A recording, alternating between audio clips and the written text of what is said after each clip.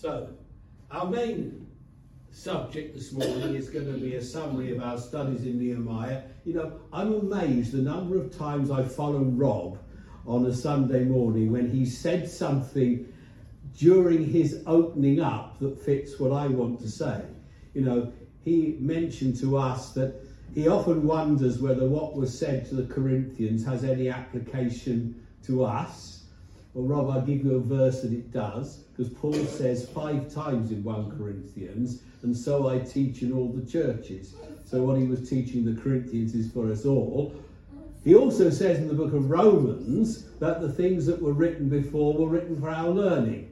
And that's where we're going to be this morning, a little bit later on, just reviewing some of the lessons that we picked up as we've gone through the book of Nehemiah. And I think it's good for us to, on occasions, just stop and ask, you know, what have we actually picked up in the Bible teaching that we've been having? But before we do that, I'm just going to show you a few photographs.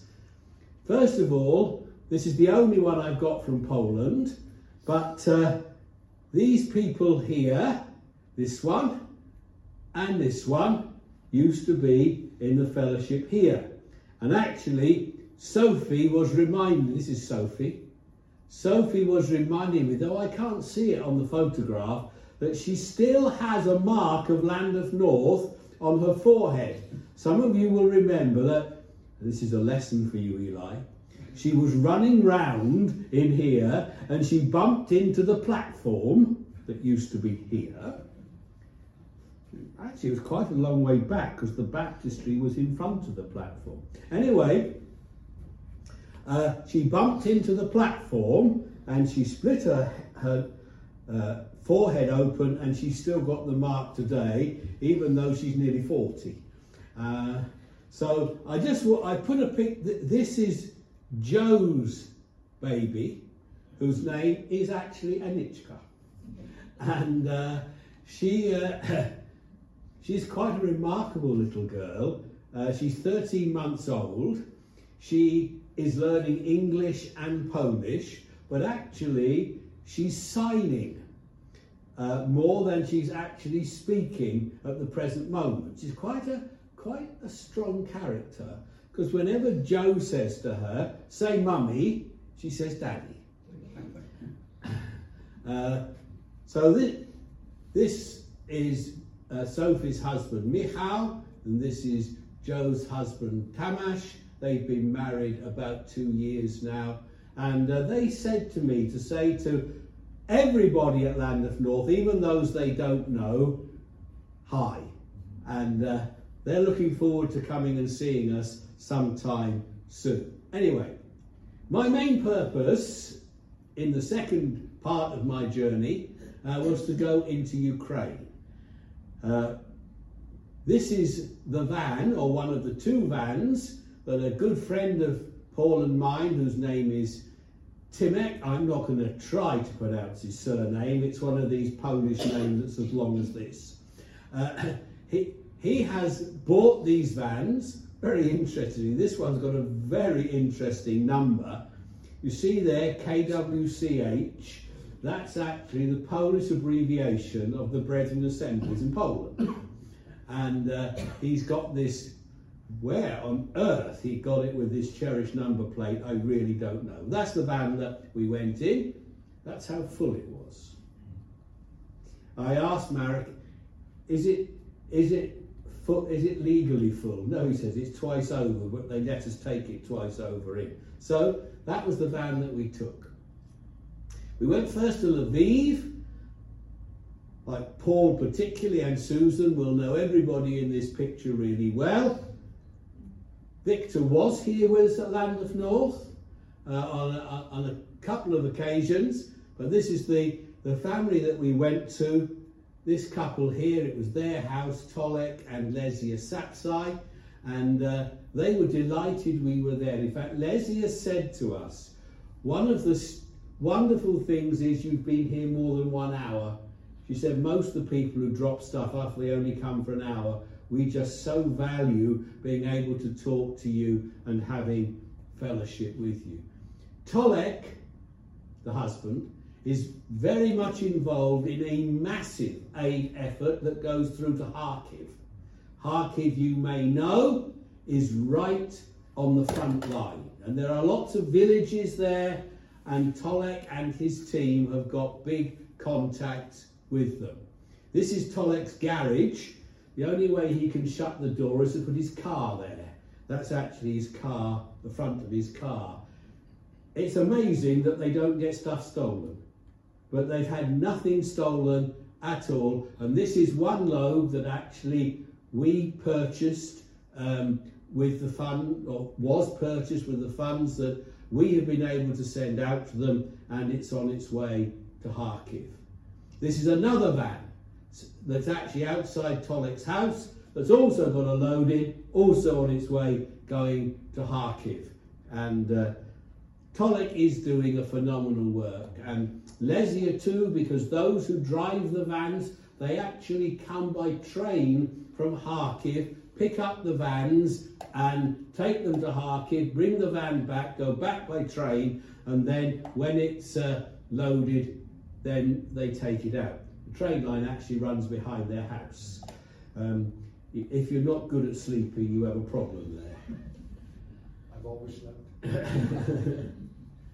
I also went to the warehouse of Christian Medical Association. I'd never met this fellow in the flesh, or perhaps we did meet him once, didn't we, in the flesh? But he's not someone I knew very well, but he's a quite remarkable character. He's actually a specialist in neurosurgery, but he's actually given all that up at the present moment because he's organising medical aid for all over Ukraine. That's him there. His name is Rudy. He loves collecting souvenirs of the war. There's one of them. That's a Russian rocket, the bottom half. And he actually gave this to me. That there, that's an ammunition case. And I was puzzled. Why is what is written on it in English, not in Russian? And I've got the answer. It's because the Russians make a lot of artillery shells and so on, which they send to African nations where they speak English. So actually, the ammunition case that Rudy gave me is in Poland, and it'll probably stay there. So, we went, after having looked at this phenomenal ministry that's going on in the Christian Medical Association warehouse, we went to Lutsk, which is the place that I guess I know best of all. Perhaps I should just say one thing for your prayers. The Christian Medical Association has been given all the equipment that was in the Nightingale hospitals in London.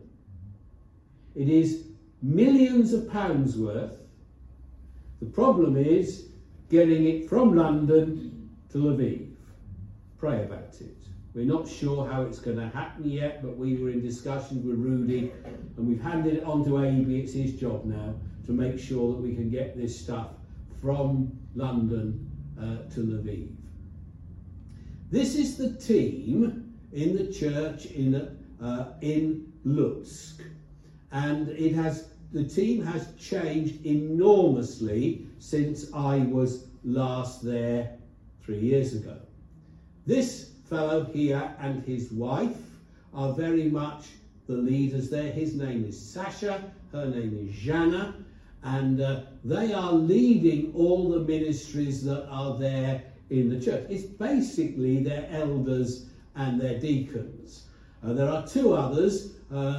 One was sick when we were there, and one was away on a trip. But those who are leading the work are led by this, well, he's a young man, he's 39, and his wife, and they're doing a great job. This is the only one who's there from the past. His name's Yura. He's quite a character. He's doing a ministry amongst older people. So I could tell you what each one of them does, but time doesn't permit. But they're a team of young people who are seeking to do an amazing work for God. Now, One of our aims was actually to take all the aid that we took in there, because they have great need in the Volyn region, very great need, because they've got thousands of displaced people living there. I did say to Tolik, why are you sending everything to Kharkiv? He said, well, that's my burden. So I said, okay, well, my burden is to take something to Volyn, because they desperately need it. So there we are, that's filling up that van, which was actually purchased with Philadelphia Trust funds, and this is Sasha filling it up, and this material was going to the extreme west, to Zalzerna, where Gabby's cousin? Nephew. I can never remember which it is, where Michael took it, and so he's taken stuff there as well. They are in great need. We also, this isn't a bomb, we also took a generator, because a couple we know who are serving close to Kyiv need a generator for their ministry in Kherson. So this is it starting its journey. I have to say, it's not going to go all the way on a handcart, but that's it starting its journey. They were running a holiday Bible club. It was actually a holiday week in Lutsk, and this is the holiday Bible club that I went along. They asked me to speak, and it was great to see the kids there. Then this is another feature of their church. It's a big church. There are about 700 in the church, but they have home groups, and the home groups study the Bible together once or twice a week, and this is one of those home groups. That's Sasha taking the photograph. But just to mention, before I finish, one other person, this young lady here, she is a doctor. She's a quite remarkable doctor. She won, just before the war, the prize for being the best new young doctor in Ukraine. She is doing a phenomenal work in Lutsk, but she also is involved in going out on their mobile medical mission station. It's made up of a number of vans, and they go into areas of difficulty. She was asking that we would pray for her, because she's still not 100% sure whether she should stay in Lutsk or whether she should volunteer for the military medical service and go to the front line. She goes to the front line quite often, not on the military side, but she goes to help people after their areas have been bombed and so on. Just to say, when I was there, I saw no place anywhere that had been bombed or rocketed or anything like that. In the west of Ukraine, the only issue appears to be the occasional rocketing, but the occasional rocketing is of Lviv, but not the residential area of Lviv. It's the area where the BBC and other television and radio stations are being developed. They also aim for the railway lines, but they haven't had any problems in Lviv now for over 2 months. They've also got electricity all the time there, so there are quite a few redundant generators. Well, they're kind of redundant, but actually it's much cheaper to make power yourself using a can of petrol than it is using the local system. So they're debating what they're going to do. So it was great to be with them. It was great to support them. Those who know you, that's just Victor and Ira, send their love. And those who know those of us in the Philadelphia Trust, they send their love as well. I just want to pick up a few of the things that have struck me as we have been involved in this programme in the book of Nehemiah, and ask the question, what are the key lessons? I was thinking I might give you all a test this morning, give you all out a sheet of paper and say, what are the key things that you have learnt in the book of Nehemiah? But I thought I'd be kind.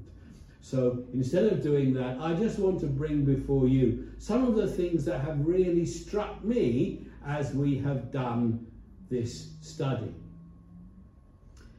Well, beginning at the beginning, the issue of prayer. You know, when we opened our study of the book of Nehemiah, we read this verse. Hanani, one of my brothers, Nehemiah's brothers, came from Judah with some men, and I questioned them about the Jewish remnant that had survived the exile and also about Jerusalem. What we learn about Nehemiah, the first thing we learn about him, is how desperately concerned he was about the people of God who were in a dark and difficult situation. Yes, that's how I feel, and I guess many of us feel about our brothers and sisters in the Ukraine. They are in a dark and difficult situation. He was concerned about the witness of God there, because the walls of the city were broken down, and as a result of that, they weren't able to worship as they should. So what does he do? Well, he prays. And you know, his prayer is very selfless. He wasn't living in the land of Judah, but he doesn't say, Lord, they've messed up in Judah. No, he says, we have acted very wickedly towards you. We have not obeyed the commands, decrees, and laws you gave to your servant Moses. Even though he wasn't there, he associated totally with the people who were. And having prayed to God, we learn in chapter 1, to do something about the problem, we learn that Nehemiah was ready to do his bit. And actually, the bit that he was ready to do was exceedingly dangerous, because he was ready to go into the presence of the king. And he was the only one who could do it. He was the only Jew who could do it. He was the only Jew who had access to the presence of the king. So it's not just Nehemiah praying and saying, okay, Lord, it's up to you. Because I think sometimes we're a bit like that, aren't we? We pray to God, will you do this? And we don't ask what we should do. Nehemiah doesn't do that. Nehemiah is ready to act and go into the presence of the king. And one other thing we learn about him was that when he goes into the presence of the king, he prays. It's the shortest prayer in Scripture. You look at it in chapter 2. It's a prayer with no words. He prays. Then he moves into the planning stage, which is very much a responsibility we all have to think about. So what planning does Nehemiah do? Well, he had access to the king. So he uses that access and he asks the king for the things that he knew the king could provide. We see on the screen. Nehemiah 2 verse 7, he wanted letters of safe conduct that would take him through Trans-Euphrates until he got to Judah. And then he knew when he got there, he'd got a job to do. And he knew that the king could help him. So he asks the king. And then he says something quite remarkable, doesn't he? The last part of verse 8. And because the gracious hand of my God was on me, the king granted my requests.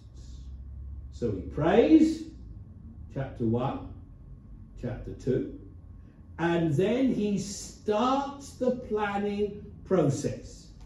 He starts using what God has given him for the blessing of others.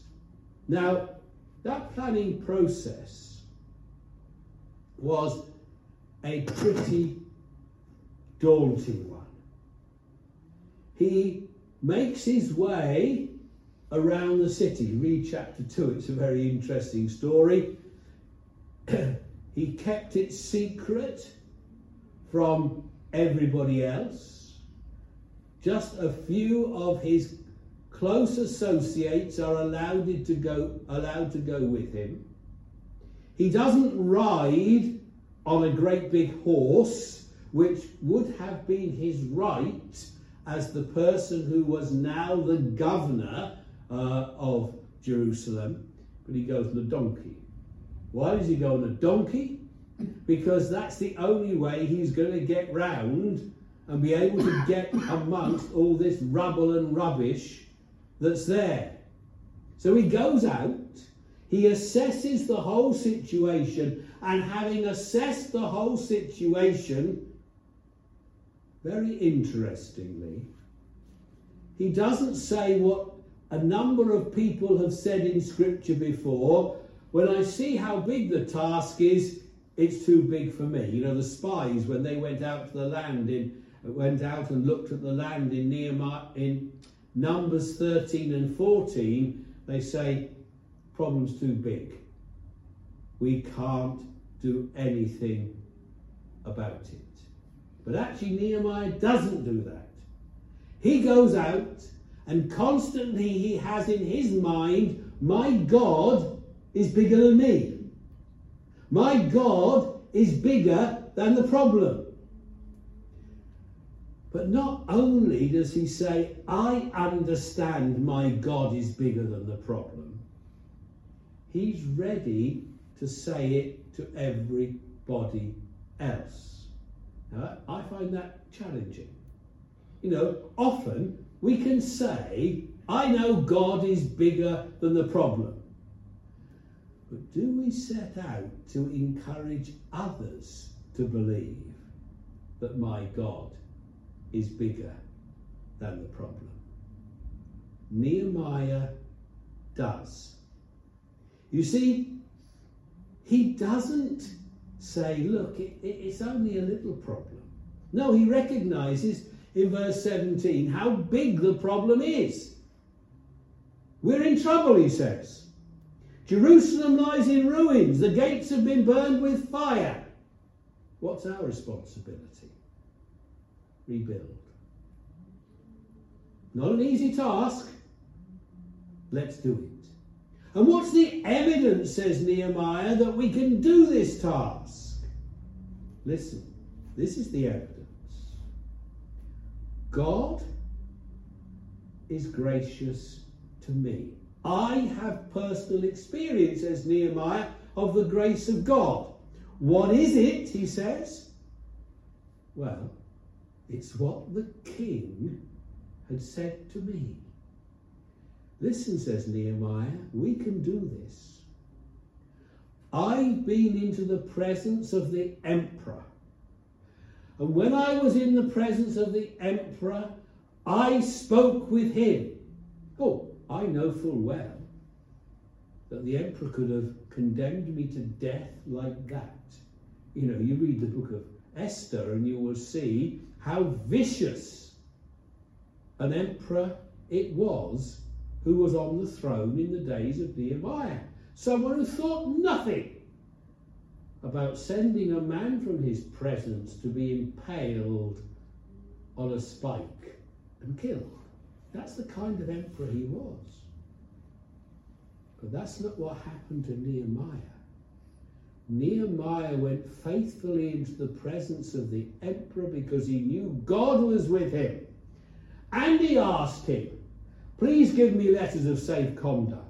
Please give me wood from the forests. So he says, let us start rebuilding. So they began this good work. He tells us just exactly what his review looked like. Yes, broken down. He wasn't trying to do a task he didn't understand, and that's important in our planning too. So, he prays, he makes a request, he encourages people to get involved, and then they get involved. And it's very interesting. I'm not going to go through all that I said on chapter 3 when we had the session on chapter 3, but I'm just going to point out a quite amazing thing. Nehemiah encouraged people to get involved, and clearly it's quite remarkable that Nehemiah 3 verse 1 tells us the first people who got involved were the high priest. And the high priest, I guess normally if he used his hands for anything, it was making the anointing oil. But the truth is, he also now used his hand as a leader rebuilding the wall. I find it very interesting. I did mention this before in the study, that the person building the next bit of the wall were the men of Jericho. They were exactly the opposite from the high priest. They were people who were actually under a curse with the men of Jericho. But Nehemiah inspired people, whatever their backgrounds, to get on and do the task. Now, the truth was, as they were doing the task, the enemy came to attack. And we can be sure that whatever we do for God, we'll get attacked. They tried to get Nehemiah to compromise to begin with, but he refused. They tried to threaten him, but he didn't bow to those sets of threats. But there was still a problem there. So what does Nehemiah do? He uses his resources wisely. Half of them were building. The other half were defending. And it's a lesson to us that we need to recognise the enemy.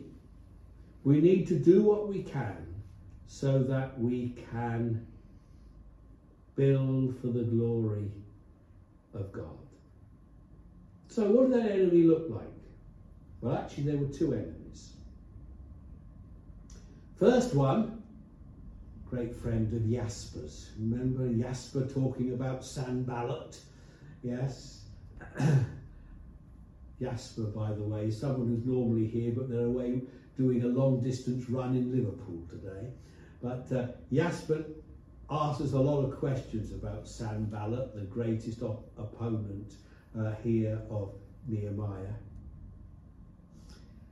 Nehemiah recognised what they were saying about him. So what does he do? What would we do? What should we do when we're under attack? What did he do? Pray. Hear us, our God, for we are despised. Turn their insults back on their own heads. Give them over as plunder in the land of captivity. Yeah, it's great to see just exactly how Nehemiah dealt with the opposition from outside. Two things.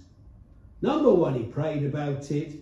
Number two, he set up a defense. But Satan is very clever, exceedingly clever. Because he also attacked from inside the nation. And here we get just a snippet of the attack from inside the nation. What happened was, those who had wealth were using it to actually enslave many of the Israelite people. Something they should never have done, something that was completely against the law of God, but they did it. So what did they do? They complained to Nehemiah, and Nehemiah responds. Look at his response, number 1. He was very angry. Yes, when he saw something that was wrong, it affected him. Then he thought about what he should do. It's a good lesson in problem solving, you know. He didn't jump in both feet at the beginning. He was angry, he thought about it, and then he acted. And then as we make our way towards the end of our study, we learn that it was okay just to deal with the immediate problem. But what about the future? So he got them reading the Word of God. We read about that. Chapter 8, Paul particularly spoke to us on the reading of the Word of God.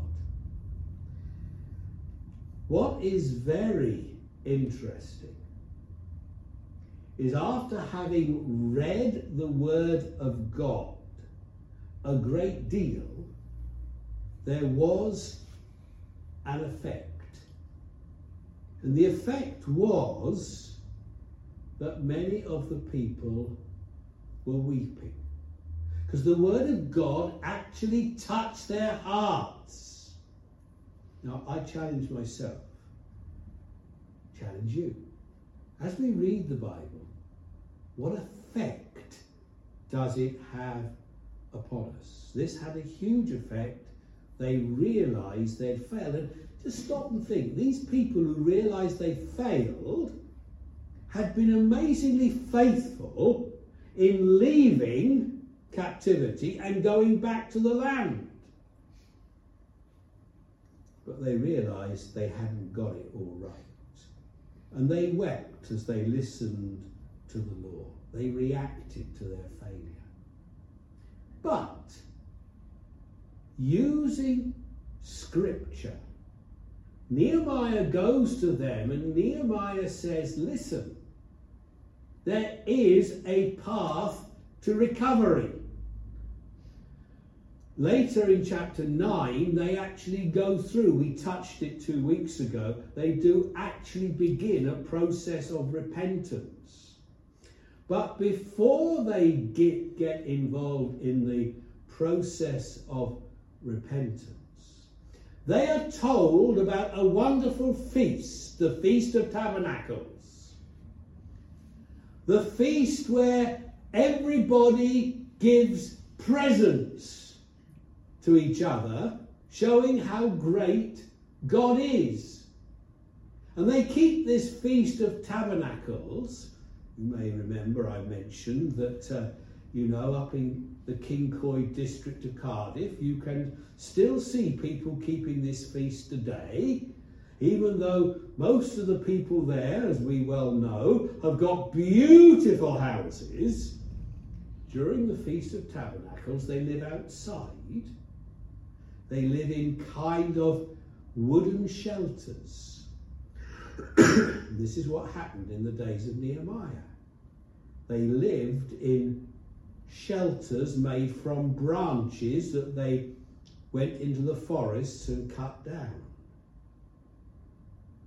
And they learnt that despite the fact the enemy was outside, they were safe in those shelters because God was with them. And at the same time as staying outside and recognising the protection of God, they recognised the goodness of God as they gave presents to each other. Because they recognised that the joy of the Lord is your strength. The final message for me, as we've been through this study, is how important it is to be positive as we seek to live for God. We have every reason to be positive, don't we? Because God has given us everything. Again, Rob asked us to focus on the love of God this morning. A love that we don't deserve, but God has given it to us. What a wonderful thing to be positive for God. So there are a few of the lessons as we have worked through the book of Nehemiah. So we'll be taking a break from the Old Testament in the next few months. Next week, of course, we'll be welcoming our Hungarian team with us, and I've asked them to prepare a video so that you can all understand something about where they come from. And of course, the week that follows will be our outreach. Then we move up to Easter, where Dave Hunter's going to be responsible for the message then related to the Holy Bible Club. Then we'll be starting a new series of studies as we look at some lessons from the New Testament. So let's just pray, shall we? Our God and Father, we pray that the lessons that we have seen in the book of Nehemiah might be real for each one of us. That our God and our Father, our prayer life will be more effective, our planning life will be more effective, how we deal with problems will be more effective. We pray, our God and our Father, that each one will put our joy in the Lord, for the joy of the Lord is our strength. So, Father, we ask for your blessing upon us now, in the name of the Lord Jesus. Amen.